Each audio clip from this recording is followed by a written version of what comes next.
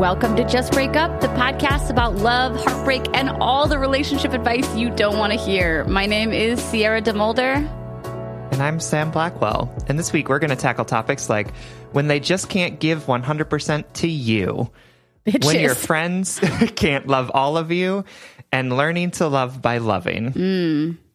Mm-hmm.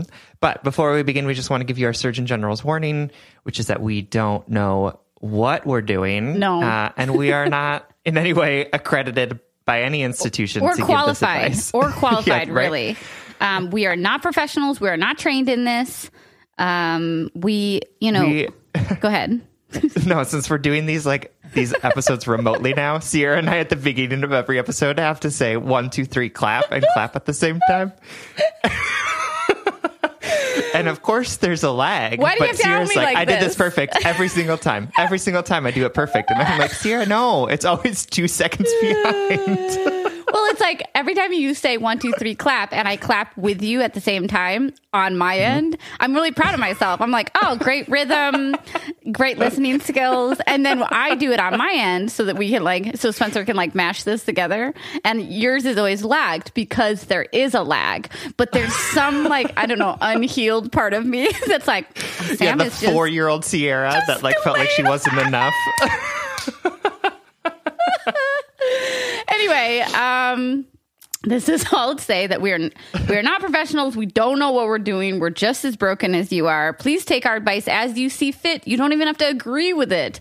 We're just here to offer our humble musings to hopefully shed some understanding and maybe some laughs on the incredibly rewarding but mostly confusing experience that is FaceTime recording. I mean, love. Sorry, it was an easy one. No, it is. Okay, so what is our check-in topic for today?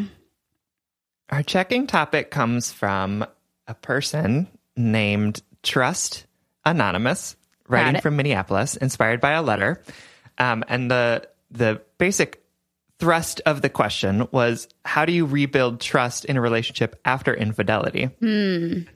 And we also have gotten a couple messages asking us what we consider cheating, which we thought would be an interesting topic to talk about. Yeah, because I think it's just different for everybody. Which one do you want to? You want to start with what we consider cheating? Yeah. Okay. This is juicy. We're getting into it on a Monday morning. So what do I consider cheating? Do you want my ideological question, answer, or my straight up? This is the toe crossed the line, What am I saying? Why don't we start highbrow and go lowbrow? So start high with our ideas of what cheating is, right? Yeah. It. When they go high, then they also go low. Yes, we will go high and low. Okay, so for me, cheating, I differentiate cheating with someone breaking my trust. And I think that is an important, line to draw, is that I don't think, if my significant other was, repeatedly breaking my trust in terms of giving me promises and then not fulfilling them, that's not cheating to me. Although I sometimes wish we gave that type of trust breaking more acknowledgement than infidelity. Do you know what I mean? Because I don't think we don't always take the time and space to acknowledge the true heartbreak and work that it takes to overcome that type of infidelity, right? It's an infidelity of truth, of trust, of trustworthiness. I don't know, not putting your crotch in someone else's crotch. So yeah. So when I think about what is cheating, I think cheating is being physically or emotionally intimate with somebody in a way that is against the rules that we have established in our personal relationship. If my relationship is monogamous and I'm saying I'm only sleeping with you and you go suck face with somebody else, that is cheating to me, right? But a bigger concern to me is actually if you are repeatedly breaking my trust in terms of being someone that you have told me that you are not. Or like if you tell me that you are going to be home at 9 p.m. Sober and you come home at 12, 1, 2 drunk, like that is like its own type of infidelity. Maybe I'm not answering this question at all. But I think I'm like kind of going off on it because like to me, cheating is very simple, even though it's a complicated topic. It's the cheating itself is sticking your shit where it doesn't belong when you know it shouldn't be there. For sure. Yeah. And I think what you're getting at, right, is that we think that cheating is somehow the worst type of trust breaking. And it doesn't necessarily have to be, right? Like people could be totally fine, and relationships could be totally fine with someone like going out and sleeping with someone else, right? And they could recover easily from that. And the continued breaches of trust that you're talking about, or even like one other breach of trust that isn't related to cheating, could be the thing that ends a relationship. And so I think cheating is just like a very easy example of somebody violating someone else's trust, or like breaking the rules of the relationship that everyone has agreed to. Yeah. And like that, I think, is the biggest deal about cheating. So like, it's hard for me to say like, this is cheating and this is not. Like DMing someone on Instagram is cheating because like, it could be if that's the agreement that you have in your relationship. Right. Or it could not be. Like sleeping with other people could not be cheating. But having an emotional bond with someone could be cheating if that's the rules of your relationship. Or having an emotional bond with someone could be totally fine, but having sex with them could be cheating, right? Right. I'm glad you said that. Like, as always, thank you for taking my jumbled thoughts and making them articulate and profound. I'm glad you said that, though, because what you like made clear to me is that we often want the rules of cheating to be black and white, because we so often have a hard time holding people accountable for treating us poorly when it's not black and white, right? Like when somebody is constantly gaslighting you or not living up to the idea of them that they presented, that's really hard to hold them accountable to. But like if they sleep with someone else when that's the rules of your relationship, we're like, oh yes, that's cheating. Like I am now justified in my feelings of inadequacy and disappointment, you know, or like them being inadequate. I think that's why cheating is such like this salacious thing that we struggle with, because it weirdly gives us a ton of vindication, you know, in situations of like mistreatment. Yeah. And I also think that we want cheating to be black and white. We want like a shared definition or like a universal definition of it, because A, we don't want to get hurt, which is totally understandable. But also B, like we don't want to have to do the hard work of having a conversation with our partner about like what's on and off the table in terms of our relationship, right? Like having that deep, honest conversation. Vulnerable. Like we just want vulnerable. Right. We just want everything to be implied and understood. Right. But the reality is that like in order to prevent someone from cheating on you, like you need to, I mean, not to prevent someone from cheating on you, but to like help people not make mistakes, right? We need to be really honest about what our expectations are and what we're comfortable with. And those are really hard conversations to have. Yeah. So like this desire for like this universal definition is real, but it's also like there is no universal definition. I'm sorry to report. I totally agree. I felt like some discomfort come up when you talked about like when you said that, like that we need to tell people to prevent someone from cheating. You corrected yourself because that's like it's not like victim blamey, you know. Or like, it's not our fault when people cheat on us. But I think I felt some resistance to that when you said it because, well, I mean, you corrected yourself, but the idea of that because, the idea of that I felt resistance to that because I think that we want things to be so romantic and seamless. And we want, we want, our partners to just be so perfectly aligned and behave perfectly that it makes me uncomfortable to think about, like, do I need to have a conversation with my fiance about, like, do I need to say explicitly what I think would forever alter the fabric of our relationship. You know what I mean? Mm-hmm. And I think every relationship is different. Yes or no. I think from conversations that Willow and I have had, I don't need to have that big talk, but sometimes if your relationship is not as transparent as you might want it to be, or your desires aren't, or your boundaries, it just goes back to boundary setting. And are we comfortable voicing our own boundaries? Yeah. For sure. I do want to be, no, go ahead.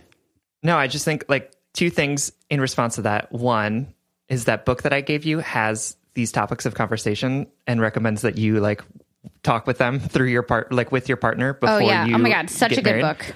Mm-hmm. Which is called fantastic. And like, it's called A Practical Wedding, by Meg something. Yep. Sorry, it's not in front of us. We didn't plan this. It's so good. But she's really awesome. But like, there's a whole chapter in that's like, here are the 6 really hard topics that you need to talk about, and here are questions to help you. And Peter and I did that one, and we did the one about cheating, and it was like, this is really helpful for me to know. And so I also want to like challenge us to think about romance differently, right? Like, romance in movies is like Meg Ryan and Tom Hanks meeting on the top of the Empire State Building, having never had a conversation, and we're like, cool, and awesome. Totally at ideological odds. Yes, perfect. I love this. But I think real romance is like being able to be so vulnerable with your partner that you can have these difficult conversations and walk away feeling fulfilled and understood and heard, and that you are connected, right? Yes. Like, that's real romance. Yes. Romance isn't like constantly being worried that you're not on the same page, right? Yes. That's just anxiety, right? Yeah. So like, let's redefine romance as being open and honest communication, feeling like you are on the same page, like having the ability to be vulnerable with each other and have difficult conversations so that you know that you are equipped with what you need in order to be the best partner for that person, right? Oh my God, I love it. Because I also think, I've found so much empowerment in my current relationship because I feel so stable that I have the opportunity to grow and flourish that I didn't in like my most recent relationship that was riddled with infidelity and trust issues, Right. Being open and vulnerable about what my needs are, having them met, allows you to be your best self, to flourish, to be romantic, like you said. I love that. You had a second point. Do you remember it? Nope, those were my 2. The first was about the book. The second one was about romance. Oh, yes. You crushed it. I do want to be I do want to be a little bit petty or lowball and specific, and say exactly, like, maybe we can each share one thing that we definitely think is cheating in our relationship and one thing that we definitely don't think is cheating in our relationship. Like our current relationship, or are we saying examples of ways in which infidelity have played out in our lives? Let's go with the second option. It'll be juicier. So something that I definitely, here we go. Straight up was told that someone that my ex came home to, oh my God, I can't even believe I'm saying this out loud because it sounds so ridiculous. This is why I don't divulge any of this to you in the moment because it sounds so bonkers. Okay, so my ex told me that he came home and there was like a party at his house and a girl was like asleep in his bed, and that they like slept next to each other. And I was like, okay, all right. And then like later, like that made me uncomfortable because he had already cheated on me like multiple times. And then later in the day, he's like, we cuddled, and I was like, I feel uncomfortable with that. You've disrespected my boundaries. You've disrespected the trust that we were trying to rebuild, which is actually the whole check-in topic. And then later I found out that they slept together. So that was, that's funny. Yeah, I know. And then how mortifying. 4 months later, he dumped you. I know. It's such like legitimately I was like joking in my head that the answer to how do you get over cheating is like, oh, you constantly forgive them and they eventually leave you. Oh, that's funny. You know how I get over it? They dump me. Okay. Anyway, sorry. A great example of for real I love cheating. that we could laugh at this. Right. Go ahead. Is when the time when my ex and I were out at a bar and he sent me home to his apartment and then he went home with 4 men, but then told me that it wasn't cheating because he didn't touch anyone. He just watched. Oh my God. Yeah. And then I woke up in the morning in his apartment by myself and was like, I'm sorry. And then he was late to work. So I went and I picked up his ass at the house where he was and drove him to work. Oh my God. Oh my God. Oh my God. Oh my God. Oh my God. I am so glad we decided to go the low way. That is I'm so sorry for your pain. Well, now it's funny. At the time, it was horrifying. But like now, it's just like, were you oh my like, God, how did you react? Like picking him up? Were you like, did you do the like roll over and let me show you my belly and be submissive and accommodating to you, or were you like, what the fuck? No, I just didn't talk to him the whole time. Like he got in the car and then I just like drove him and then left. So we didn't talk at all. Yeah. I was 22 or something. No, I get it. So I get it. Yeah, totally. Me too. That relationship I was talking about wasn't like, I don't know, a couple years ago. Yeah. Oh my God. We get a couple letters. We get like handfuls of letters that are like, I don't know how I let this person treat me like this. Like, I'm a grown person. And I'm like, girl, you, that is just life. Okay. So, okay. Now something that you don't consider cheating, maybe even in your own relationships or, like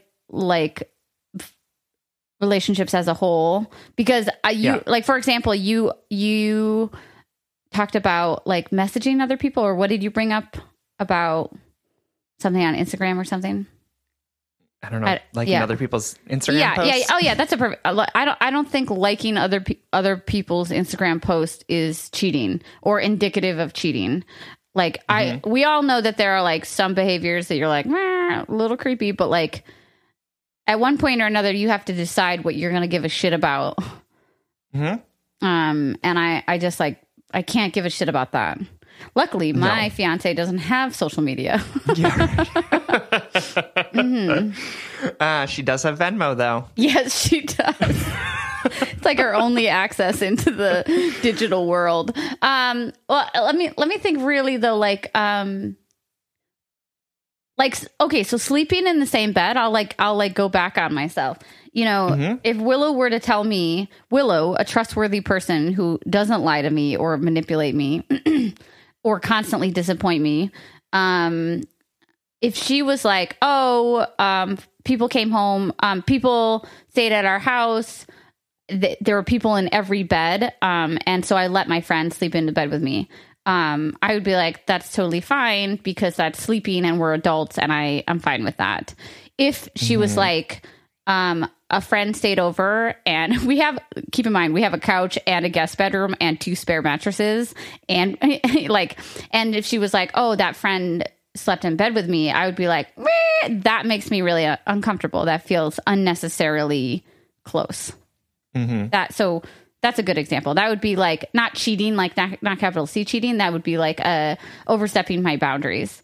But if we had a crowded house and we had a bunch of people sleeping over and there wasn't an extra bed, like that would be fine with me. I don't care. What about you? Is that hard for you? Do you disagree with that? No, I mean, I just think that's interesting because it's like, what if Willow were a man and the person that he was sleeping in the bed with were a woman, right? Like sometimes I think like same-sex relationships have different understandings of like what is okay and what is not because of the ways in which like we're so ingrained that men and women can't be friends, or like that it's just like it makes things more complicated. I feel like when it's a heterosexual relationship. I actually totally agree, and I'm glad you brought that up because it was hard with my ex who was a man. but also who was like a perpetual cheater and liar. And I actually remember, like, if we're being real, I remember talking, like, trying to, getting to our actual check-in topic. Like, I remember trying to be like, work through the infidelity and like forgive him. And I remember saying to him, I feel like I'm being sexist. Like, I feel like I'm being like, and of course that was like maybe me like over accommodating and like overdoing, like doing the mental work to like justify his shitty behavior. But I was like, I want you to have female friends. Like, I like that you have female friends, but, or friends who identify as women or whatever. I don't want to like feel insecure every time you have a friend over who you would bone, you know? Mm-hmm. Yeah, that's interesting. But he was an untrustworthy person, so it was very difficult to trust him. Yeah, totally.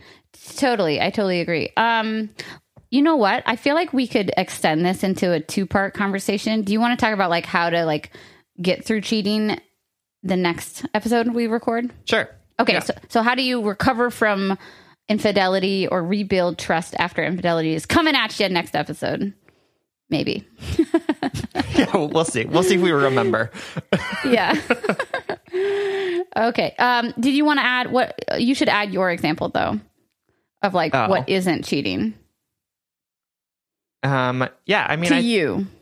I think that I'm okay with, and you know, Peter and I have talked about this. Like, I'm okay with like, I like it when Peter gets flirted with, right? Like it is really fun for me to see him get attention like that. Cause like, it's like, yeah, that's right. Yeah. He's mine. My man is like awesome. And so like, we've talked about like, I was like, if you cute. Like made out with someone in a bar, like I would not be upset about it. Like I would just be happy that you like, I mean, if this was an every weekend thing, I would be a little bit like, but like that wouldn't upset me because it's like, cool. I'm glad you get to have this experience. Like, I'm glad you're getting like attention and validation. Like, that's really fun. As long as you like tell me about it and like come home with me. Yeah, right? exactly. Like, totally. Like, so I think it is sort of like, you know, what's the fine line? And like Peter and I have had this conversation about it. And so like some people would be like making out with someone at a bar would be absolute cheating. And I'm like, legitimately traumatizing. Right. And like, that's super legit. Like I could totally understand that. But also for us in our relationship, we've had this conversation where I'm like, cool, if you want to do that, right? Like do it in a way that's respectful of me, right? But also like have fun, get that attention, and then make sure that you come home to me and you tell me about it and you like tell me how much you love me, right? Like that's sort of the agreement that we have, right? And he's never done it, to be clear, because he's just like way too wholesome. But yeah, he is. He would feel so bad. He would feel so bad. That Catholic guilt would just immediately flood his brain. But I want to say 2 things really quickly, because at first I was like, that's so great that like that is the type of trust that you can grow in a healthy relationship. That's what a flourishing, healthy relationship looks like. That's the first thing I wanted to say. But then the second thing, as I was like collecting my thoughts, was like, I should definitely praise that, but also articulate that having the ability to open your relationship in any way is not a sign of health. Or it's not, there's no like hierarchy. And that's not talking about you. Like, I think you're better than everyone, but, but like, you know, I used to like, again, with my last relationship, I used to think like, why am I not okay with this? Like, what's wrong with me? Like, what mental work or labor can I put myself through to be better understanding of something that I'm just not comfortable with? Right. And so I wanted to say that, but also say like, wow, healthy relationships allow us to really let go of some anxieties and fears that can really hold us down and hurt our lives, you know? For sure. But also if it were like, no, we don't make out with other people. We don't we don't flirt with other people. Like that wouldn't make our relationship any less healthy. Yes. The healthy part of it is that we've had the conversation and that we are both adhering to the boundaries that both of us have put up. Right. And so like, that is the healthy part. So like polyamory doesn't necessarily mean that you are more enlightened or healthier than anyone else, right? Like, And monogamy doesn't mean that you are any healthier or more enlightened than any other person, right? It's about like, what are the conversations that are having in those relationships? Is everyone on the same page? Are they adhering to the rules that have been set up, right? Like, that's what's at a healthy relationship. And so, I just want to like challenge that, because I think sometimes we have these ideas of like what health looks like in relationships, and like it can look different for everyone. Totally. And there's like great anxiety and sense of inadequacy when you're not meeting what you think those things are. For sure. Anyway, cool. Love this conversation. Let's get into our first letter. We will continue our conversation about cheating next episode. All right. The first letter is from Janelle. I'm 100% that heartbroken. Who is writing to us from DC. Hi, lovelies. I have started and stopped writing a letter to you amazing people so many times. I almost couldn't find the right words to express how much this podcast has meant to me and my inner journey of healing and growth. Honestly, thank you from the bottom of my, quote, getting better every day heart. My story is so similar to others that I almost don't need to rehash it. Girl meets guy, seemingly fall for each other. Guy starts to pull back. Girl goes absolutely insane trying to figure out what she did wrong and becoming the most anxious version of herself. Guy hems and haws and shuts down. Girl believes things can be fixed. Guy sends tons of mixed messages and dumps girl a week after her birthday, in which he planned. So this guy and I broke up almost 2 years ago, haven't seen each other in almost a year after hooking up for a few months, and haven't spoken in 6 months since finding out he's in a relationship. I'm 32 going on 33, and he's still my first real / most significant relationship to date, which makes me feel like the shittiest of shits because the relationship was shit. We dated for a limited time, exclusive for months, and then official for close to 6 months. When I tell you that this guy treated me like nothing, it is not an exaggeration. I had no boundaries or standards because I was so desperate for love. I thought I loved this person who consistently put no effort into the relationship, acknowledged his lack of effort, and then proceeded to do nothing to change. It was very hard for me to accept that I allowed this behavior because, who wants to acknowledge that they've let someone else have power over them? I felt small, ignored, unimportant, insignificant, and like a distraction from his disappointing life. He could have been a matador with all the red flags waving around, and I was the misguided bull charging after him. He got a new girlfriend despite telling me for over a year that he, quote, just wasn't ready for a relationship. I even confronted him that he meant not ready for a relationship with me, which he denied, and then got into a relationship in the weeks after this comment. I asked him to block me on social media, which he did with ease. I recently broke the no contact stupidly by looking at his social media. Second account stalking, am I right? And could see his likes were about the commitment to his new girlfriend, being faithful and loyal, and letting go of all of his hoes. I won't deny that I felt crushed. I've been working very hard on my self-worth, which plummeted while in a relationship with him. He never planned dates. We never went anywhere new. I barely met his friends, and he didn't seem interested in mine. He only texted. We saw each other mainly on the weekends. He would drip feed me truth, aka fucking lying, and he never posted or acknowledged us on social media. He never actually committed. The list goes on. And now he's doing all of these things with her from what I can see/assume. He would basically gaslight me about needing validation from social media or how he's not a photographer to be taking photos. I'm a pretty jealous person, and I can admit that I would monitor his social media interactions, and my anxious attachment style was but a dance with his avoidant attachment style. But I justified it that I wanted to see what he was thinking because, hello, we didn't really have a real emotional connection and never spoke about anything beyond the surface level. And I was constantly on the lookout for the woman that I knew would replace me. I developed stomach problems from all the anxiety and the intuition that he would eventually leave because he was never really in it with me 100%. He continued to tell me I deserved better, and I held on to that potential. He told me that we were the same person and that we'd been great together, and I'd foolishly believed him, hoping that he would run back to me. It was so hard to let go of that hope. It was always hope. Hope that we would meet each other's needs, hope that our similarities and chemistry would be enough. The way he's being with her now is how I imagined our relationship blossoming. Instead, I was never treated as a priority and was told I was pretty insecure, which led him to feeling anxious. I catch myself hoping that their relationship fails, that he turns back into the person he was with me. But the better part of me reasons that he's on his own journey and this girl doesn't deserve to be hurt the way I was. I will definitely never check social media again because I don't need the reminder that I wasn't it or wasn't enough for him. I stayed with him and hurt myself and I checked social media to hurt myself again. Believe me, they are blocked on everything now, even LinkedIn.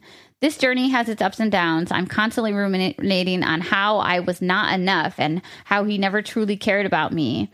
My main question is, how do I reconcile the fact that I allowed myself to be treated less than? He doesn't define my worth, so how do I stop feeling like I wasn't enough? I would love a new relationship and to meet someone who actually wants to be with me, but I'm so very afraid that I will be deemed not enough again while they find their happily ever after. Again, thank you for all that you do, and thank you for even taking the time to read my letter. All right. Thank you so much, Janelle, for writing. Yeah, let's get into it. I love the summary in the very beginning. It's like typical story because I especially love it outside of the fact that I relate to it, but I love how it was like the SparkNotes version of what almost every person is experiencing right now in quarantine in their relationship, where all of a sudden your relationship is tested or somebody pulls back and our anxieties are spiking, or at least, you know, us with anxious anxiety attachments. Yeah. So you want to kick it off? Yeah. I mean, just want to say that I'm sorry that you're going through this, Janelle. It really sucks when you break up with someone and then you find their social media again after like 3 years. And you're like, oh, they're really happy. Cool. Yeah. Look, they still exist. The audacity of them still existing. Right? Ooh, they're in a relationship with the person. Does that person know that they're a fucking asshole? Yeah. Because they should. Yeah. We've gotten a lot of letters from people being like, should I tell their new significant other what a shithole they are? The answer is no, but please don't do that. The instinct is very funny. So I think this sucks. No, I think that this sucks. And I also think that it's like,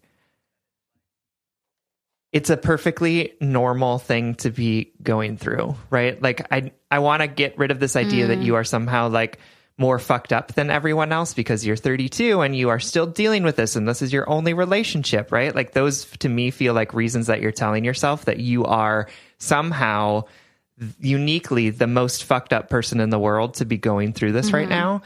And that's a story that you're telling yourself that is not true, right? Like we are all uniquely fucked up in different ways and none of us is more fucked up than anyone else, right? Yeah. So the fact that you're going through this is because you are going through this, right? Like because of all of these things that have come into your life that have made you feel this way about this person. And that doesn't mean that you're messed up or you're broken or that you are unlovable or unfixable, right?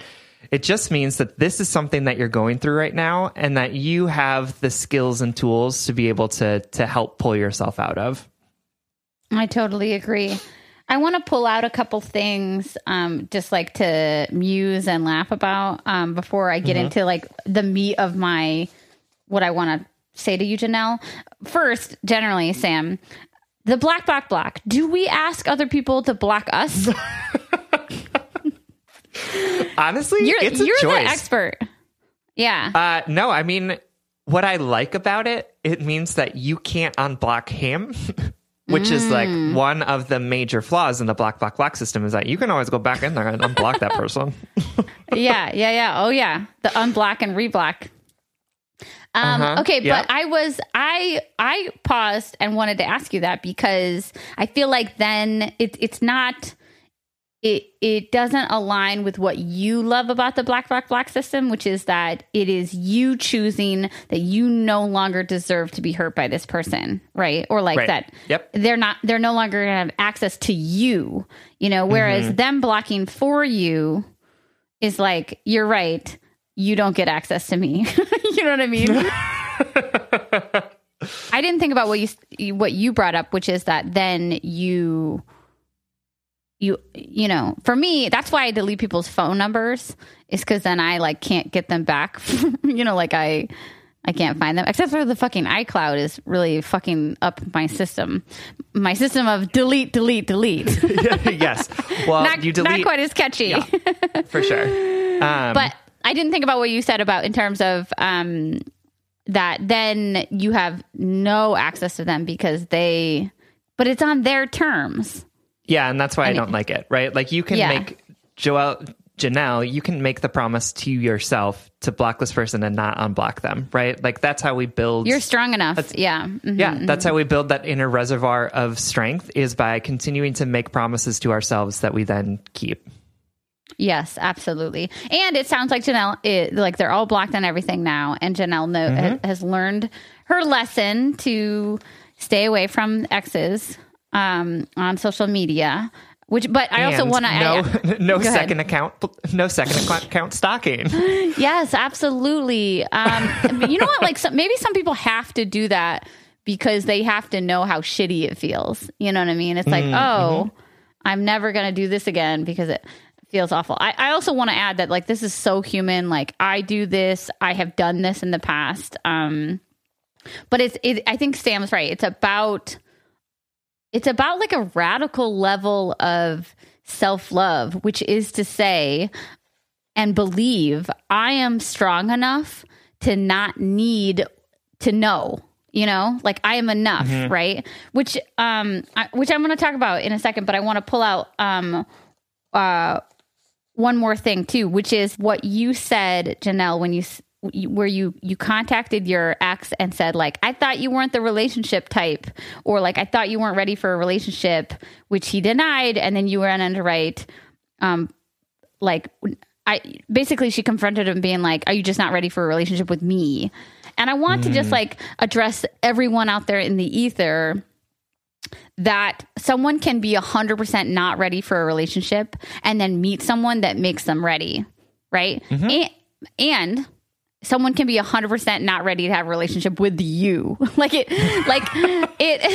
It's hard to accept that because again, I always say this, I feel like our human messy hearts, we want things to be clear cut. So like when someone says, I'm not ready for a relationship, we either want it to mean they truly aren't ready for a relationship, or they didn't love us enough, or it was us. It was something was wrong with us. But we're just way more complicated than that, and way more nuanced in that, like, sure, like maybe you weren't doing it for him, but that doesn't mean that you weren't enough. He just wasn't ready, or maybe he truly wasn't ready. And then he met someone who brought whatever to his life that can never, ever be compared fairly to whatever you bring to someone else's life. I wanted to pull that out because I think a lot of us have done that, where, you know, we want clarity, and we want to like, we feel like so pissed about the fact that like, you know, one ex said that like they never wanted to buy a house with a significant other, and then they went on to buy a house with their next significant other. Like we want those set of stable knowns, but what have we learned on Just Break Up? That nothing is stable. Everyone changes. Everyone changes their mind. Everyone changes their desires. Time makes a fool of us all, basically. Yep. Yeah. Okay. And then the last thing I wanted to say to Janelle, which I'm sure you can add to, Sam, is that your fear, Janelle, that like moving on, you said that like you want a new relationship and you want to meet someone else who actually wants to be with you. And yes, you deserve that. But you go on to write, I'm so afraid that I will be deemed not enough again. Well, guess what, Janelle? You're not deemed enough by anyone other than yourself, right? Right. Also, and not even of yourself. Like, whether you love yourself or not, you are enough. Whether you consider yourself lovable or not, you are lovable. It is an inherent in all of us. And that level of love and self-acceptance does not come from another human being. It doesn't even come from us, although it does. Like, see what I'm getting at there? Yeah, no, it's like it's inherent, right? You are always enough, always, right? Right.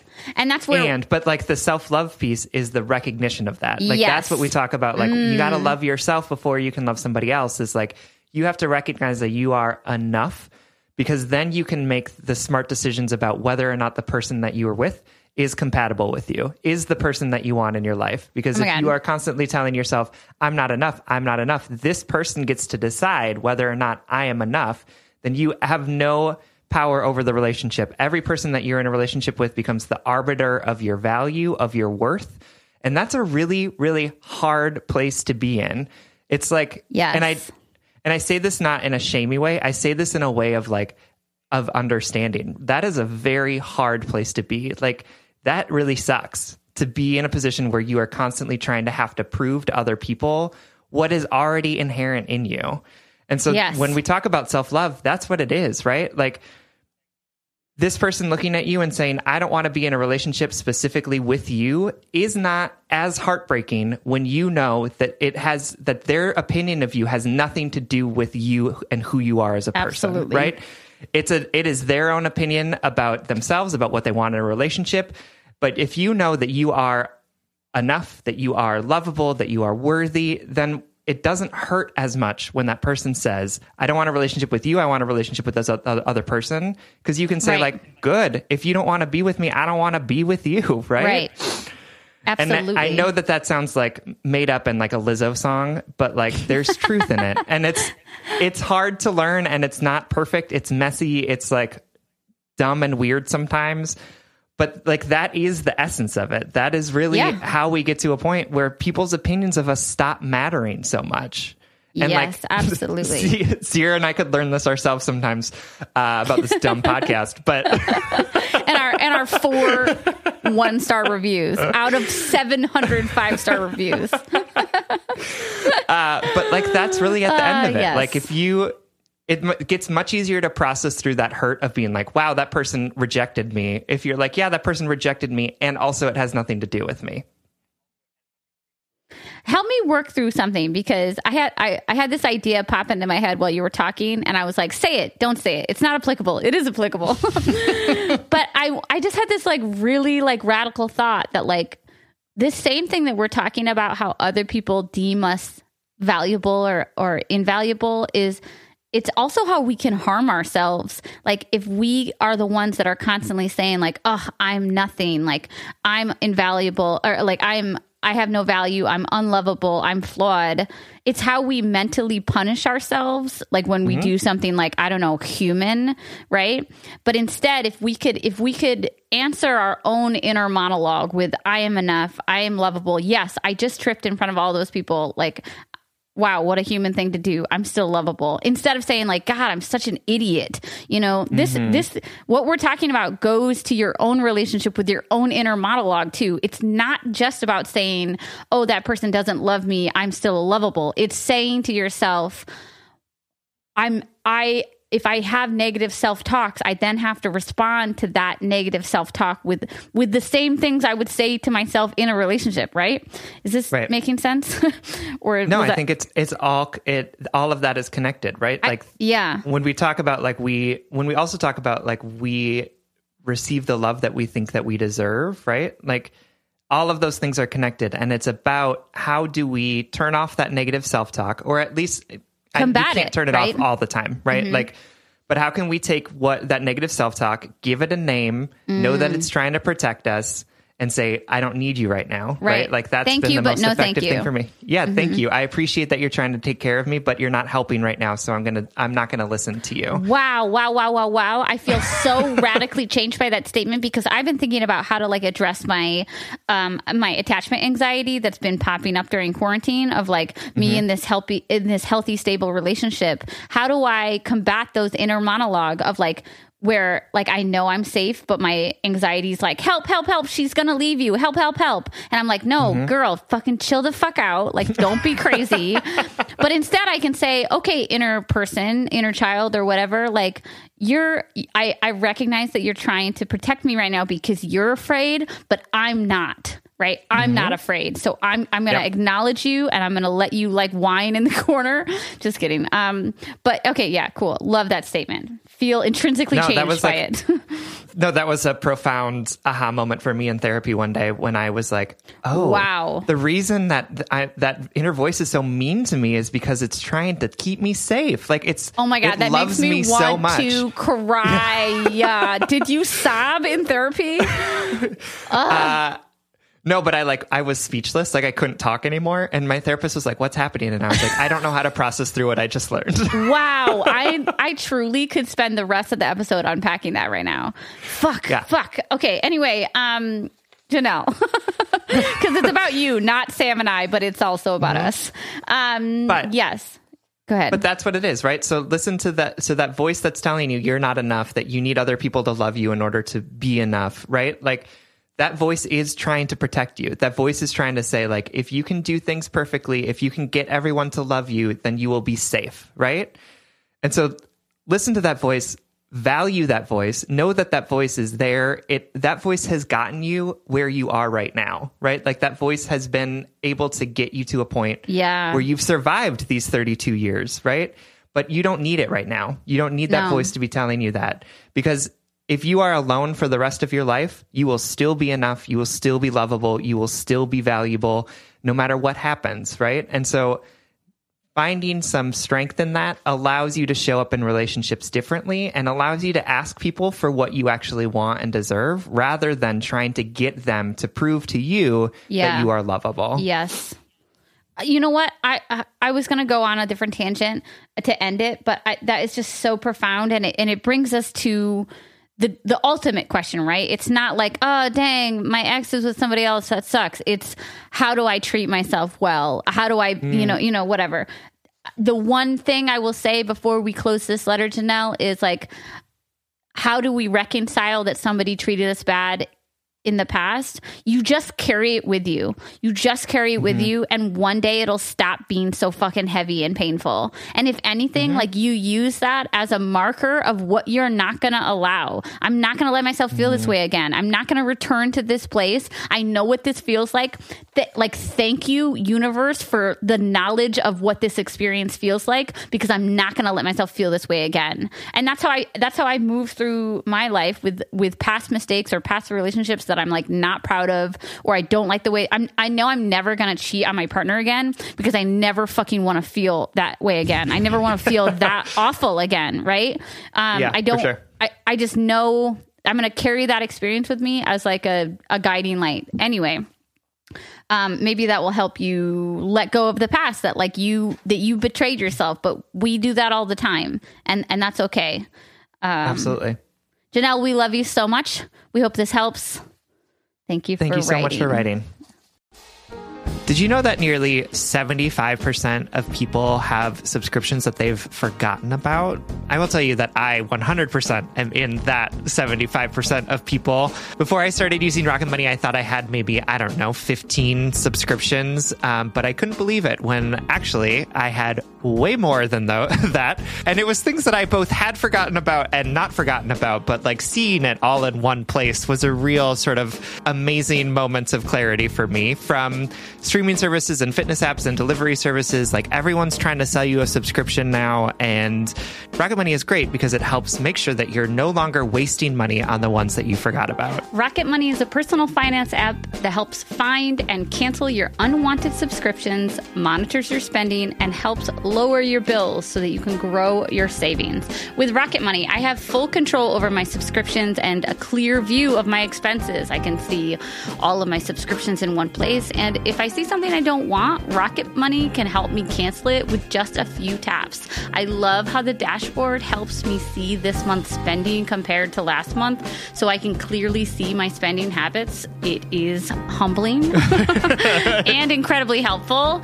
And they'll also help me create a custom budget and keep my spending on track. Rocket Money will even try to negotiate lower bills for you by up to 20%. All you have to do is submit a picture of your bill, and Rocket Money takes care of the rest. They'll deal with customer service for you. Rocket Money has over 5 million users and has saved a total of $500 million in cancel subscriptions, saving members up to $740 a year when using all of the app's features. Stop wasting money on things you don't use. Cancel your unwanted subscriptions by going to rocketmoney.com/justbreakup. That's rocketmoney.com/justbreakup. rocketmoney.com/justbreakup.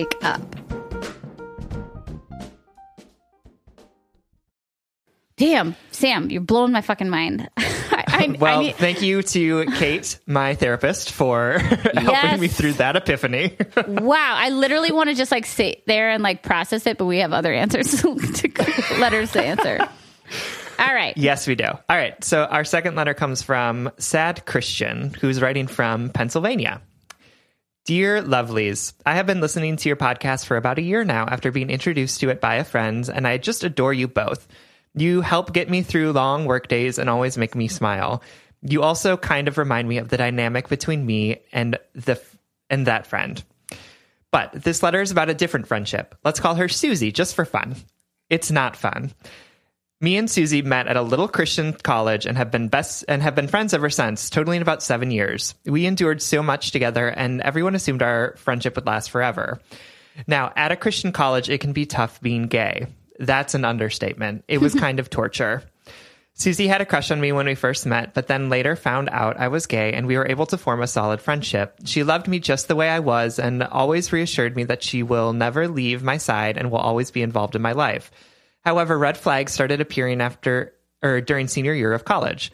Up until then, I was firmly against being in a gay relationship because of the way I was raised and how I interpreted my faith. I know that's probably strange to hear if you're outside conservative Christian circles, but it's a thing. Senior year of college, I began the beginnings of questioning this belief. I remember her at one point saying, if you were in a gay relationship, I'm not sure our friendship could stay the same. We'll have too many theological differences. That's when I first began feeling unsafe in our friendship. However, I was single then, so it didn't really matter. Over the next couple of years, I began really deconstructing my belief that I could not be in a gay relationship and that I had to remain forever celibate to still cherish my faith. At that time, when I was in grad school, I attended a church that knew I was gay, but expected me to remain firm in a conviction that gay relationships were against God.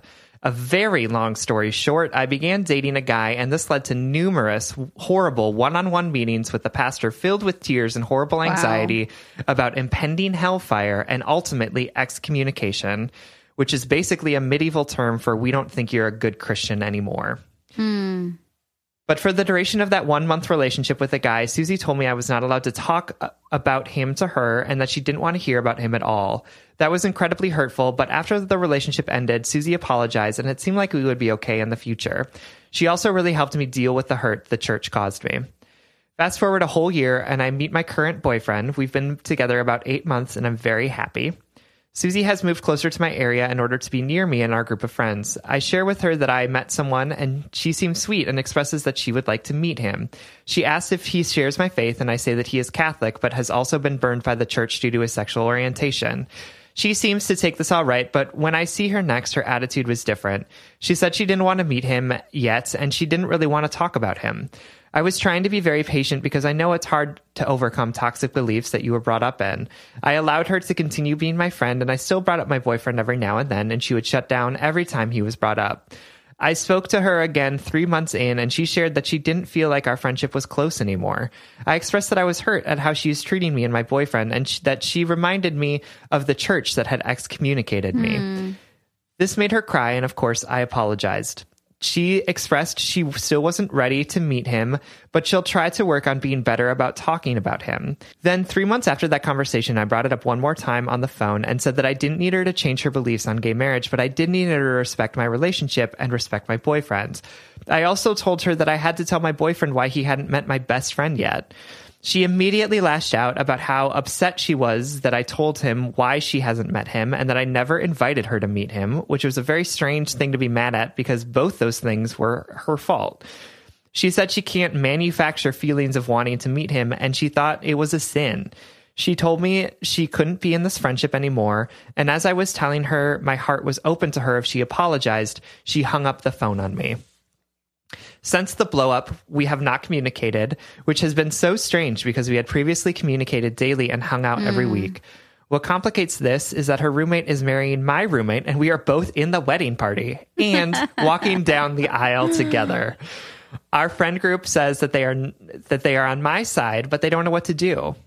To my knowledge, my friends have not confronted her. They called it a spat and refused to dignify it. So I guess I need advice on how to move forward from this anger. How do I reach out to her? Should I reach out to her? I am so appalled that she did this after expressing so much that she loved me, and how many bad relationships I let her complain to me about, and how I helped her through her low self-esteem and eating disorder. Should I continue to let the stalemate continue, even though this is affecting our whole friend group, including a couple planning a wedding? Should I be angry at my friends for not sticking up for me and my boyfriend? Why isn't anyone calling her out? Did I do anything wrong in this situation? I would love to reconcile with her, but I do not want this friendship if it is going to go back to what it was. If there was anything for me to own up to, I would in order to fix this. But she has to be the one to apologize and realize what she did was wrong and do the hard work of repairing the damage if this were ever to be fixed. I apologize for the length of this letter and how triggering it can be for other gay Christians, but I really need help, encouragement, and affirmation in my hurt. Thank you so much for all that you do. Sad Christian. Sad Christian, thank you so much for writing. I'm so sorry that you experienced this, but I do want to thank you for your vulnerability and honesty in this letter. I think that a lot of people out there are going to really relate and find solace in this shared experience or in some semblance. So I just want to say thank you for giving us the opportunity to answer your letter. Mm-hmm. And I'm so sorry that this part of you that I hope that you are loving and celebrating is not being loved and celebrated by someone that you were very close to. Yeah. And that just that really sucks when suddenly we realize that the values that our friends share aren't the values that we share. Yeah. And it totally rewrites the way that we interpret the world that's hard to handle. Yeah. And I also, I would take it even farther and say it's hard to realize that that people that I love don't love the person I am, because it's not just about it's not just about your values.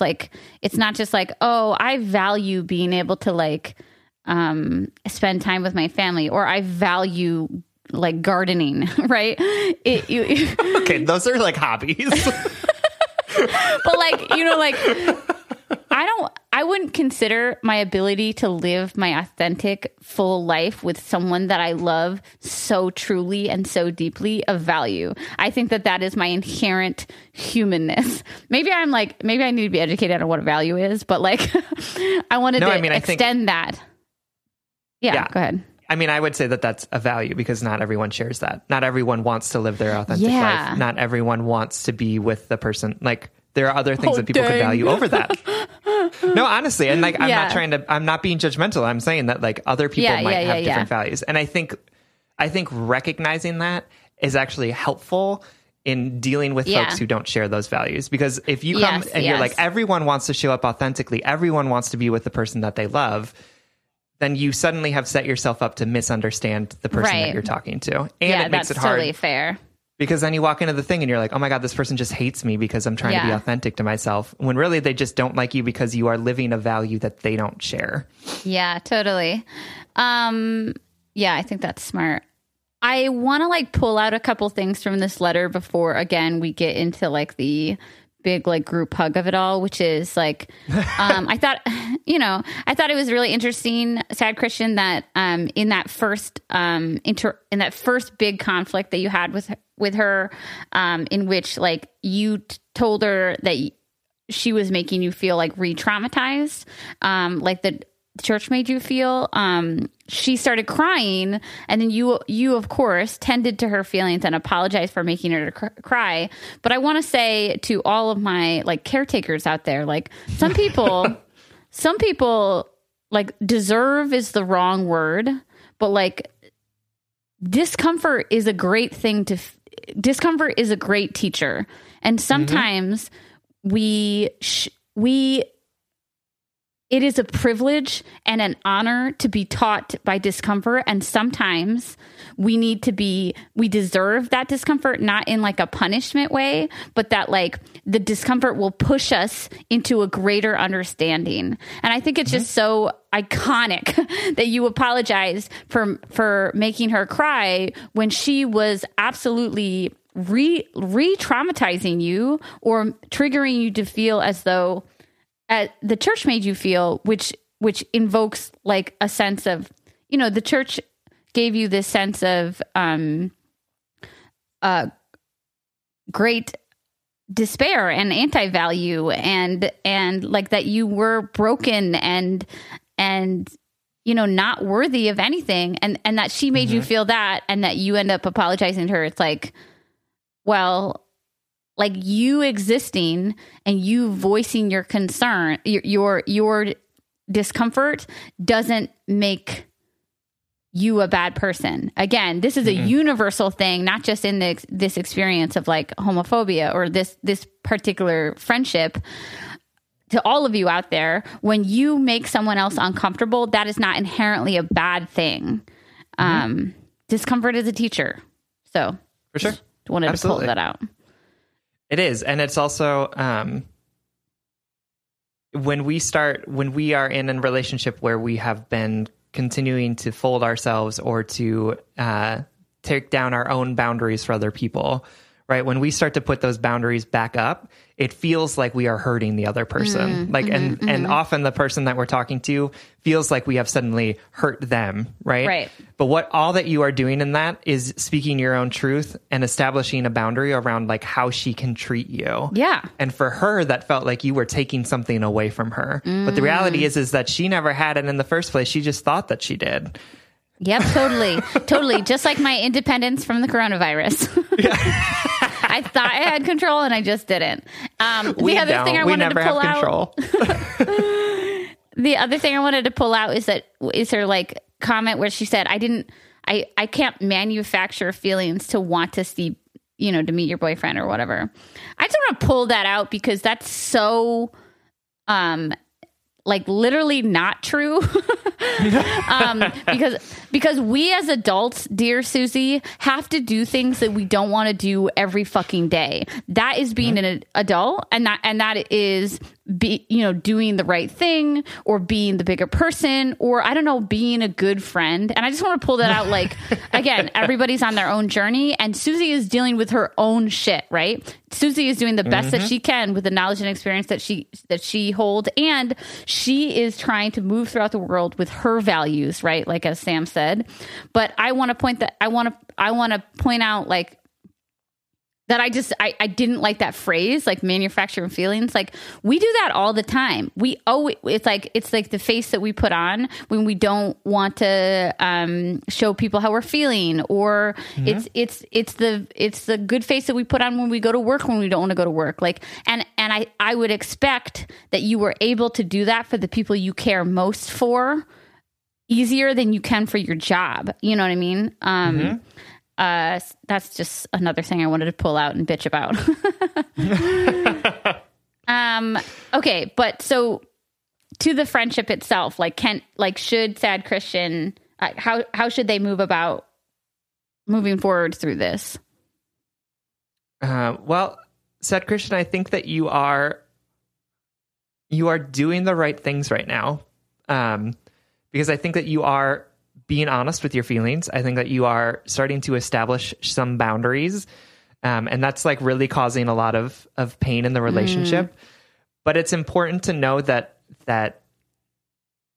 pain happens when you establish boundaries, right? Because then it is a reminder of the ways in which, because it's a reminder of the ways in which you are folding yourself in order to preserve this friendship.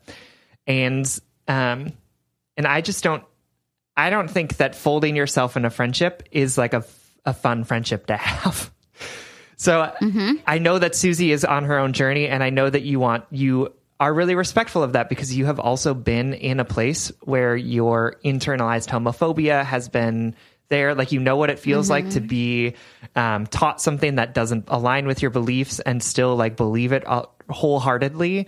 And And I understand that you want to practice empathy and sympathy for Susie, and I totally get that. And I think that's wonderful about you. But it's also important to understand that, like, folding yourself and denying yourself the ability to show up fully in this relationship isn't serving you, and it's not actually serving Susie, right? Because she's getting a best friend who's lying to her, who is not being truthful, who is constantly making themselves smaller instead of being who they authentically are. And so I think you're doing the right things, and this discomfort is important because it's showing you how incompatible you are, or how much both of you are going to have to grow in order to maintain this relationship. Yeah. And if Susie isn't willing to make that growth happen, then that's not your fault. It is not your fault for diminishing the relationship or for blowing things up, right? It is that she's unable to grow at this moment, and you are now establishing yourself and knowing who you are and coming into the relationship with that knowledge, which is exactly what we need to be doing in our friendships and in our relationships with people. Discomfort is a gift. Discomfort is telling you that you have the opportunity to do something differently. It is a teacher always. And that is true for you. It is true for Susie. It's true for Sam and I. It's funny that you said, like, maybe not, because in terms of, like, keeping this friendship, because in my notes I wrote, reconciling might feel necessary, but it isn't always worth it. Like, we want, the Shakespearean end where everybody gets married, even if it doesn't make sense. We want it to all come together. And that's just it. Like, maybe this friendship can turn into something that is healthy, that both of you feel safe and nourished in. But I want to tell you, Sad Christian, that there are people out there who will love you exactly for who you are. And you won't have to do any dance. You won't have to do any accommodating or any folding. Sam and I love you exactly as you are right now. We love you who you were 10 years ago, 5 years ago, a year ago, and we love you in the future exactly as you are. And that love can be found in other people. And it's sad. There's grief here that Susie cannot love you, cannot love the whole you, right? That is a loss. I'm grieving with you.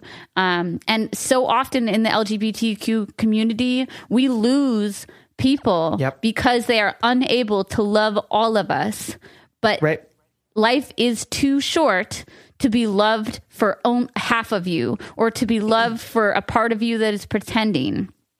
We deserve to be seen and loved and acknowledged for all of us. And what you're experiencing with the church, I want to tell you, is, trauma is a slow burn. And I know so many queer people who have been unpacking their relationship to God and spirituality their whole lives. And I want to say that is okay, that you are lovable, that you are whole, even if you don't have all the answers to your spiritual questions, that you are a gay child of God, or you are a gay child of the universe. Whatever matters to you, you are accepted always, even if you have questions, even if you don't know what your relationship is, even if you miss the people and institutions that hurt you, and even if you still find solace in them, you are still a whole, beautiful, lovable gay person who deserves to be seen and treated as such. Absolutely. Yeah, makes me emotional. It does. Yeah. In terms of your questions, so I think we talked a little bit about what you're doing with Susie is probably the right thing to be doing at this point. Space, distance. But in terms of, like, right, how do you reconcile this with your friends? I recommend two things. The first is, like, be super honest with your friends about what you're going through, right? And I don't mean that in a trash talky way. I mean that in a talk about your feelings type of way, right? And say, I'm just feeling really hurt by the fact that Susie isn't meeting my boyfriend. To me, it feels like that means that she doesn't want to be in relationship with me fully. And I love her, and I understand that she's going through things and she's trying to work this out. But for me, I'm just creating some space so that I can process through this. Right. Right. Not like you have to pick either of us, like, but instead just saying like, this is my truth. This is what I'm going through. I'm not going to force you to pick sides at this point, but know that I am trying to create space between me and her. Yeah. And I'm just asking that you be respectful. Yeah, of that. and you can even say I'm fully capable of being nice and having fun at the wedding. I'm fully capable of that. And that's my number 2. Is because you can manufacture it, like she said. You know, right.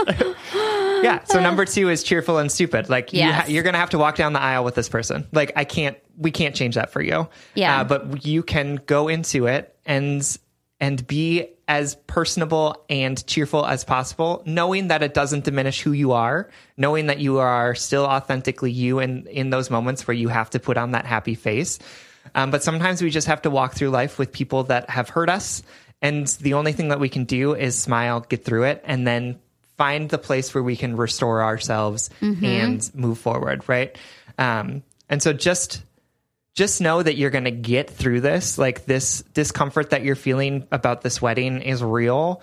But it's a wedding. People will be happy. There will be dancing. Like, unless it's like a really uber Christian wedding, and then maybe there won't be dancing, which I am sorry if that's the case. I totally agree with what Sam said. Cheerful and stupid. You can be the bigger person here, and then you can be the even bigger person and go out and live your authentic, gay, beautiful life and find people who can celebrate that with you. That's the big person thing to do. Yeah. Absolutely. All right. Sad Christian, we hope this makes you a little bit less sad. Thank you so much for listening and for writing in. We love you. All right. Our last letter is from 30 Flirty and Far Behind, who is writing to us from Princeton, New Jersey. Hi, Sam and Sierra. Your podcast is truly a gift. Your wit and wisdom make me weepy in the best ways. You are both models of what it looks like to be loving, kind, and empathetic. And I want to wholeheartedly thank you for being vulnerable, imperfect, and in process and so very human. I love that comment because I was going to be like, we are definitely not models, but then you're right. By way of introduction, I'm a 29-year-old heterosexual cis woman writing from a suburban New Jersey. I'm approaching my 30th birthday and reflecting on my past decade. I spent my 20s earning degrees, focusing on my career, and healing from the neglect and emotional abuse I experienced in childhood with a terrific therapist. My neuroatypical dad did not have the tools to put my needs first when I was growing up, and I internalized that I am not worthy of any kind of love. I am particularly susceptible to believing that I am not interesting enough or smart enough or desirable enough to be loved. I also experienced sexual assault in my first and only significant romantic relationship, which I ended after 2.5 years when I was 19. Until about 6 months ago, I was not interested in any romantic or sexual interest from men in my life and went years and years without having sex with anyone, including myself. I avoided sex not only because it required intimacy, but also because it was associated with physical pain for me. Although I was diagnosed with a pelvis floor dysfunction and sought physical therapy for it on and off for the last 10 years, my disinterest in sex during my 20s made me feel very alone, alien, and physically broken. All of my head and heart work and regular sessions with a truly outstanding pelvis floor therapist I trust started to pay off last summer when I discovered that I felt ready to get close to men again, romantically, sexually, and emotionally. I made significant changes. I invested in a great vibrator and learned how to give myself orgasms with this toy. I read books about female sexuality, dating, and relationships. I started striking up conversations with attractive strangers and even asked a cute guy out in person once, which is fucking terrifying, so good fucking job. Back in my day, you had to do it in person all the time. Yeah. Back in my day, you just threw a stone at someone, around a fire. Just kidding. I made several online dating profiles and committed to trying to meet people through apps. I regularly initiate conversations and drive to to New York City / Philadelphia coffee shops all over the tri-state area to meet strangers from the internet, which is usually taxing and a bit disappointing, but occasionally exhilarating. In the past 6 months, I have had flings with 5 men, all of whom I eventually determined were not emotionally available over the course of 2 weeks to a month. Going on first dates, having casual sex, and feeling currents of sexual desire again were all enormous victories in themselves. I was previously unwilling to tolerate the vulnerability and possibility of rejection that dating and sex require, but I want more. On a good day, I can see that I'm making significant strides towards my desires of having fulfilling sex, life, romance, and a stable, healthy partnership. But every time I hear Sierra say that you learn how to love by loving, I feel a visceral pang of regret and shame. On a bad day, I fear that by opting out of intimacy with men in my 20s, I am hopelessly, quote, behind, both as a sexual partner and a romantic partner. In the last 6 months of dating, I have rarely had great sex, and it's hard not to blame myself for that, not already learning what gets me off. In the last 6 months, several of my partners have decided it was way too hard to make me come, or expressed frustration that I couldn't provide specific instructions about what I like when I'm receiving head, which substantiates some of my most significant fears. I am not worthy of any attention. It's my fault, etc. I also feel ashamed that I know absolutely nothing about what it's like for me as an adult to be in a relationship. As someone who has experienced neglect, I know I am at risk for bringing my trauma into a relationship, but at this point in my life, I don't feel like I have any time to make any mistakes. Is it too late for me to have things that I want in life, a great sex life, a loving partner, romance, and a stable relationship? I fear that I am a walking red flag for potential partners because my lack of relationships in the past and limited experience having satisfied a sexual partner. I feel desperate for connection and desperate to make up for all the time I already lost, especially when I compare myself to my peers, many of whom are getting married, starting families. I'm also deeply afraid that I will lose my hard-earned connection that I have recently developed with my sexuality if I continue to have unsatisfying partnered sex and experience romantic rejection. How do I forgive myself for not being ready sooner? Thank you for reading my letter. I really hope to hear some tough love from both of you. I love this letter. I'm sorry. Thank you so much for writing 30, flirty, and far behind. I'll call you Flirty. I love this letter because I think it's beautifully articulated, and that your concerns are so genuine and valid, but also like Sam and I are just like, oh, like we just like not awe in like a childish way, but like I want to give you a hug and say like, and look you in the eyes and grab you by the shoulders and say, none of that time was wasted. None of your time in life is wasted. We might feel as though like retrospect, we could have spent it on different things. But there's no getting that time back. Right. So, and there's no redoing anything. So there's no wasted time. Right. Okay. That was a weird way to start the letter, but I just, I'm so charmed by this person. I'm just so charmed by you.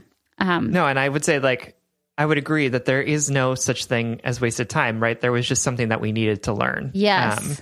And you needed to learn this to get to a point where you are feeling comfortable and able to have these sexual and romantic partnerships with people. And that's good, right? Like, I think that you have been in relationship with yourself in a way that maybe doesn't conform to what people would have us believe is the normal way for people to do this. But you are actually in many ways probably just as equipped as other folks, if not more, because you have had to go through this process of finding your own sexuality through something that was difficult, right? Yes, you have had to learn what it means, like how important and how valuable the ability to have good sex is, because you went without it for so long, right? You have been able to understand the value and the worth of that because of the absence of it in your life. And you have been able to make the really intentional decision that this is something that you want and something that you are looking for and something that you are going to ask from other people without settling for less. Yes. I want to jump on that and say, like, Flirty, I feel as though what I am lacking in my 33-year-old relationship is that I never gave myself the time of day. In my 20s, I was just about what do other people want? What can I find in other people? And now what I'm lacking in my current healthy relationship, like what I need to figure out is like, how do I fuel myself? How do I love myself? How do I feel like enough when I can't get what I want from someone else? And so like, I think everybody and anyone can feel like they're lacking in comparison to someone else's journey. But I want to tell you that me, someone who fucking slept around all their 20s and dated a ton, I feel inadequate when it comes to my current relationship. And I feel like, man, I could have spent my time differently to better prepare me for this relationship, but there's no going back. There are no mistakes. There are only choices that we made.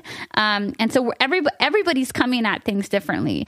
I do think that it's valid for you to feel like maybe you wish that you had more experience here and there, but we can only acknowledge those questions.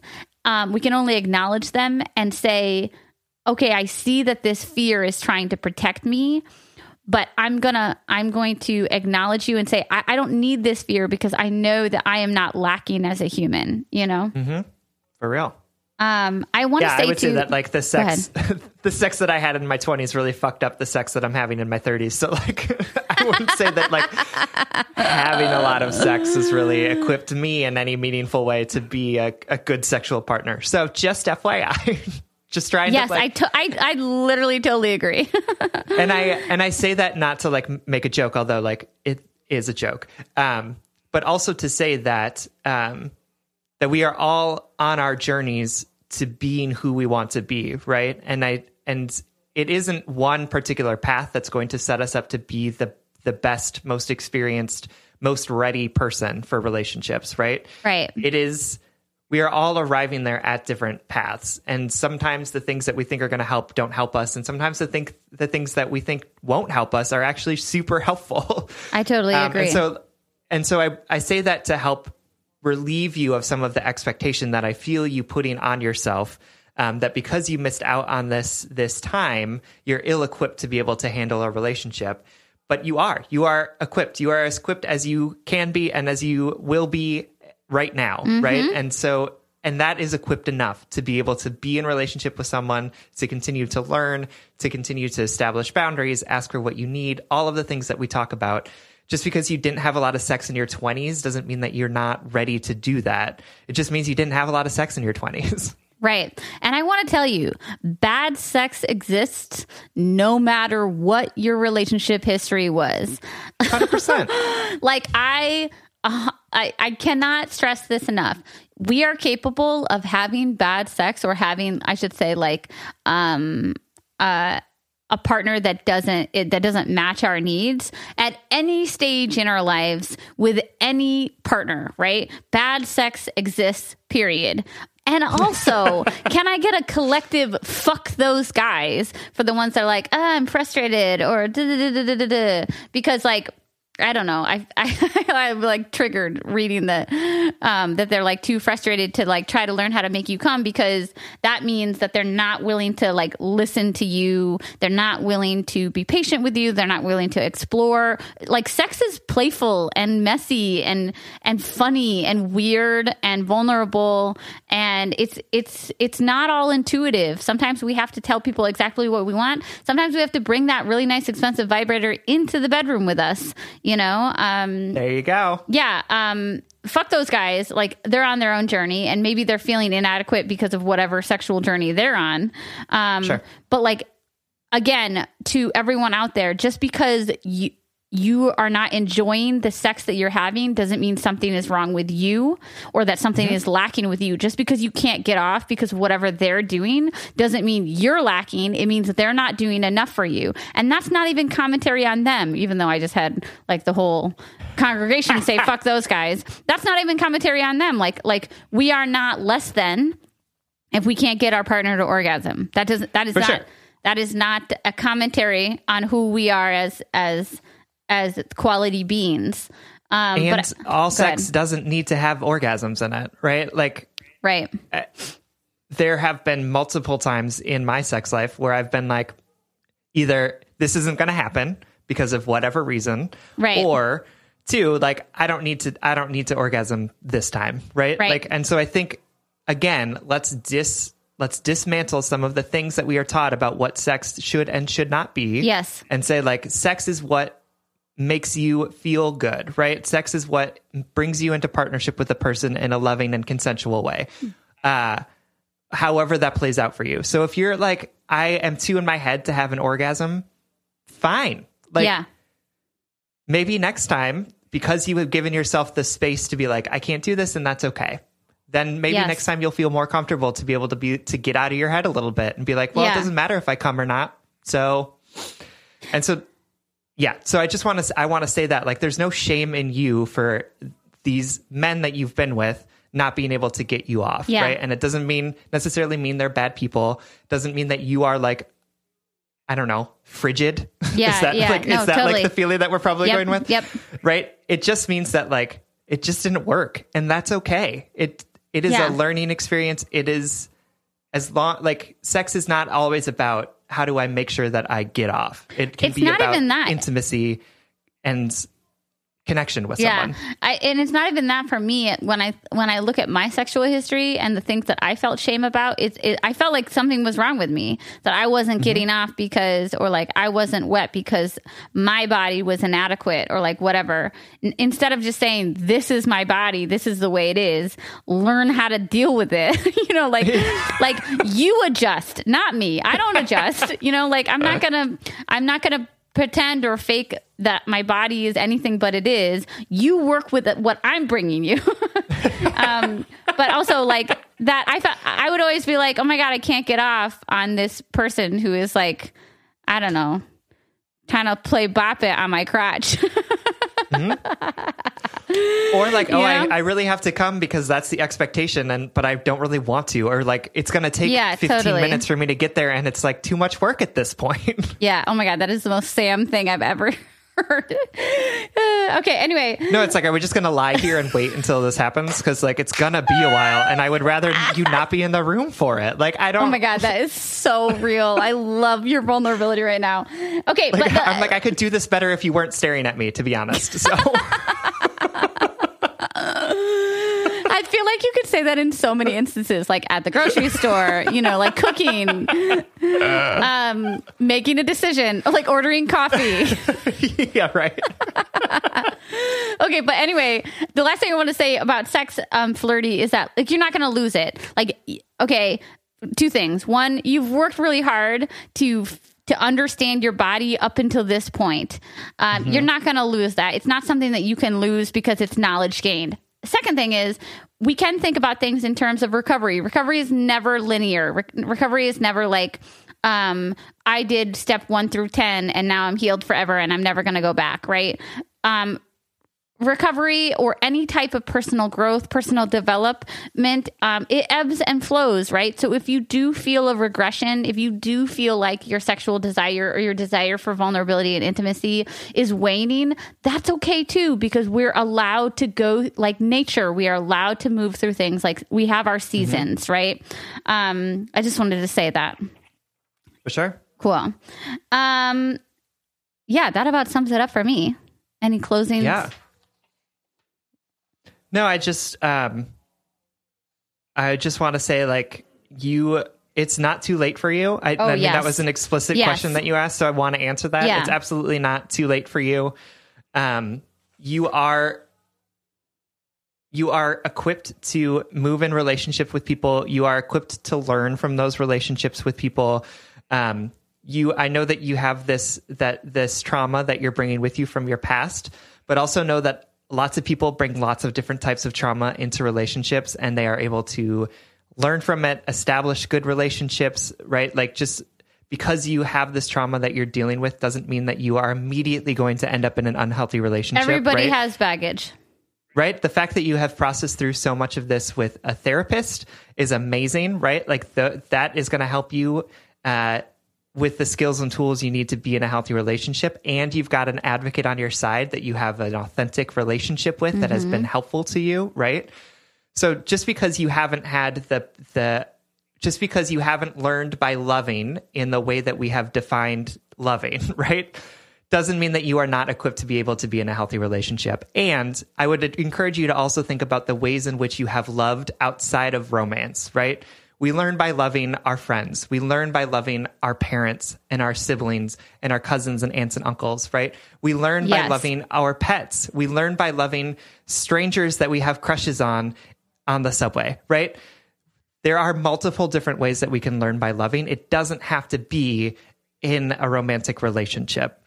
So you are just as equipped as so many other people in the world right now to have a romantic relationship. Just because Sierra and I had a lot of sex in our 20s doesn't mean that we were any more equipped at the age of 29 to be in a relationship than you are, right? You are absolutely ready for this. You've made this decision. You know who you are. You are going to find the words that you need to tell people what you want. And it's going to be an amazing time for you. So how wonderful and how grateful are you that you've made this decision, that you are ready to be open and vulnerable with people? It's amazing that you get to move into this new phase of your life. Yes. And you are perfectly equipped right now to be at the right point for this phase. Yes. You learn to love by loving yourself too. That's true. Yeah. I forgot about that one. Yeah. You crushed it. And though. you have shown yourself so much love throughout this process, which is what is so amazing. Yeah. You can do it, Sam, and I believe in you, and we're so incredibly grateful for you writing and listening. Thanks for writing in. We love you. Thank you. We love you. All right. This brings us to the line date segment of our show. Every episode, we want to set you up with something that we want to send you home with. This week, it's a book called How to Be an Anti-Racist by Ibram X. Kendi. And I saw Kendi speak at an event in Minneapolis a few months ago. And, you know, I work in nonprofit, and I am sort of constantly trying to think about how we can do our work in a more equitable and anti-racist way. But I will say that the presentation that he gave really helped me reframe some of the ways that I had been thinking about race and racism. And so I bought his book and read it, and it was a really helpful way for me to think about racism. And the main thrust of it is that there is no such thing as not racist. There's only racist or anti-racist. And so if we are not actively working against the racist policies, systems, and power that exist in our country, that our country was founded on, we are perpetuating them. So unless we are actively fighting them or thinking about them differently, we are not being anti-racist. And there's a lot of like interesting different perspectives. There's a lot of tools and support in it. So would encourage folks to check that out. It's called How to Be an Anti-Racist by Ibram Kendi. Awesome. Thank you so much for recommending that. Absolutely. All right, everyone. Thank you so much for listening. You can like us on Facebook, and you can follow us on Twitter and Instagram at Just Break Up Pod. You can slide into our DMs, send us your favorite relationship memes, but most importantly, you can submit your questions about all matters of the heart at justbreakuppod.com, which is also where you can find our merchandise. That's right. Please give us a 5-star rating and review on wherever you listen, and consider supporting us on Patreon. If you support us on Patreon for as little as $5 a month, you can get an additional bonus weekly episode. That's patreon.com/justbreakuppod. This literally helps us keep the lights on and helps us reach more brokenhearted souls who need 2 random strangers giving them relationship advice. Original music recording and producing by our great friend Big Cats. Make sure to check out his podcast, the What If Podcast. And remember, your true, authentic self is beautiful, lovable, worthy, whole, and ever growing. Because you know this, you can now interact with others and yourself based on what is right for you. Because you know this, you can now lovingly express your desires and needs. You can lovingly give yourself everything you know you deserve. You are worth loving. And if all else fails, just break up.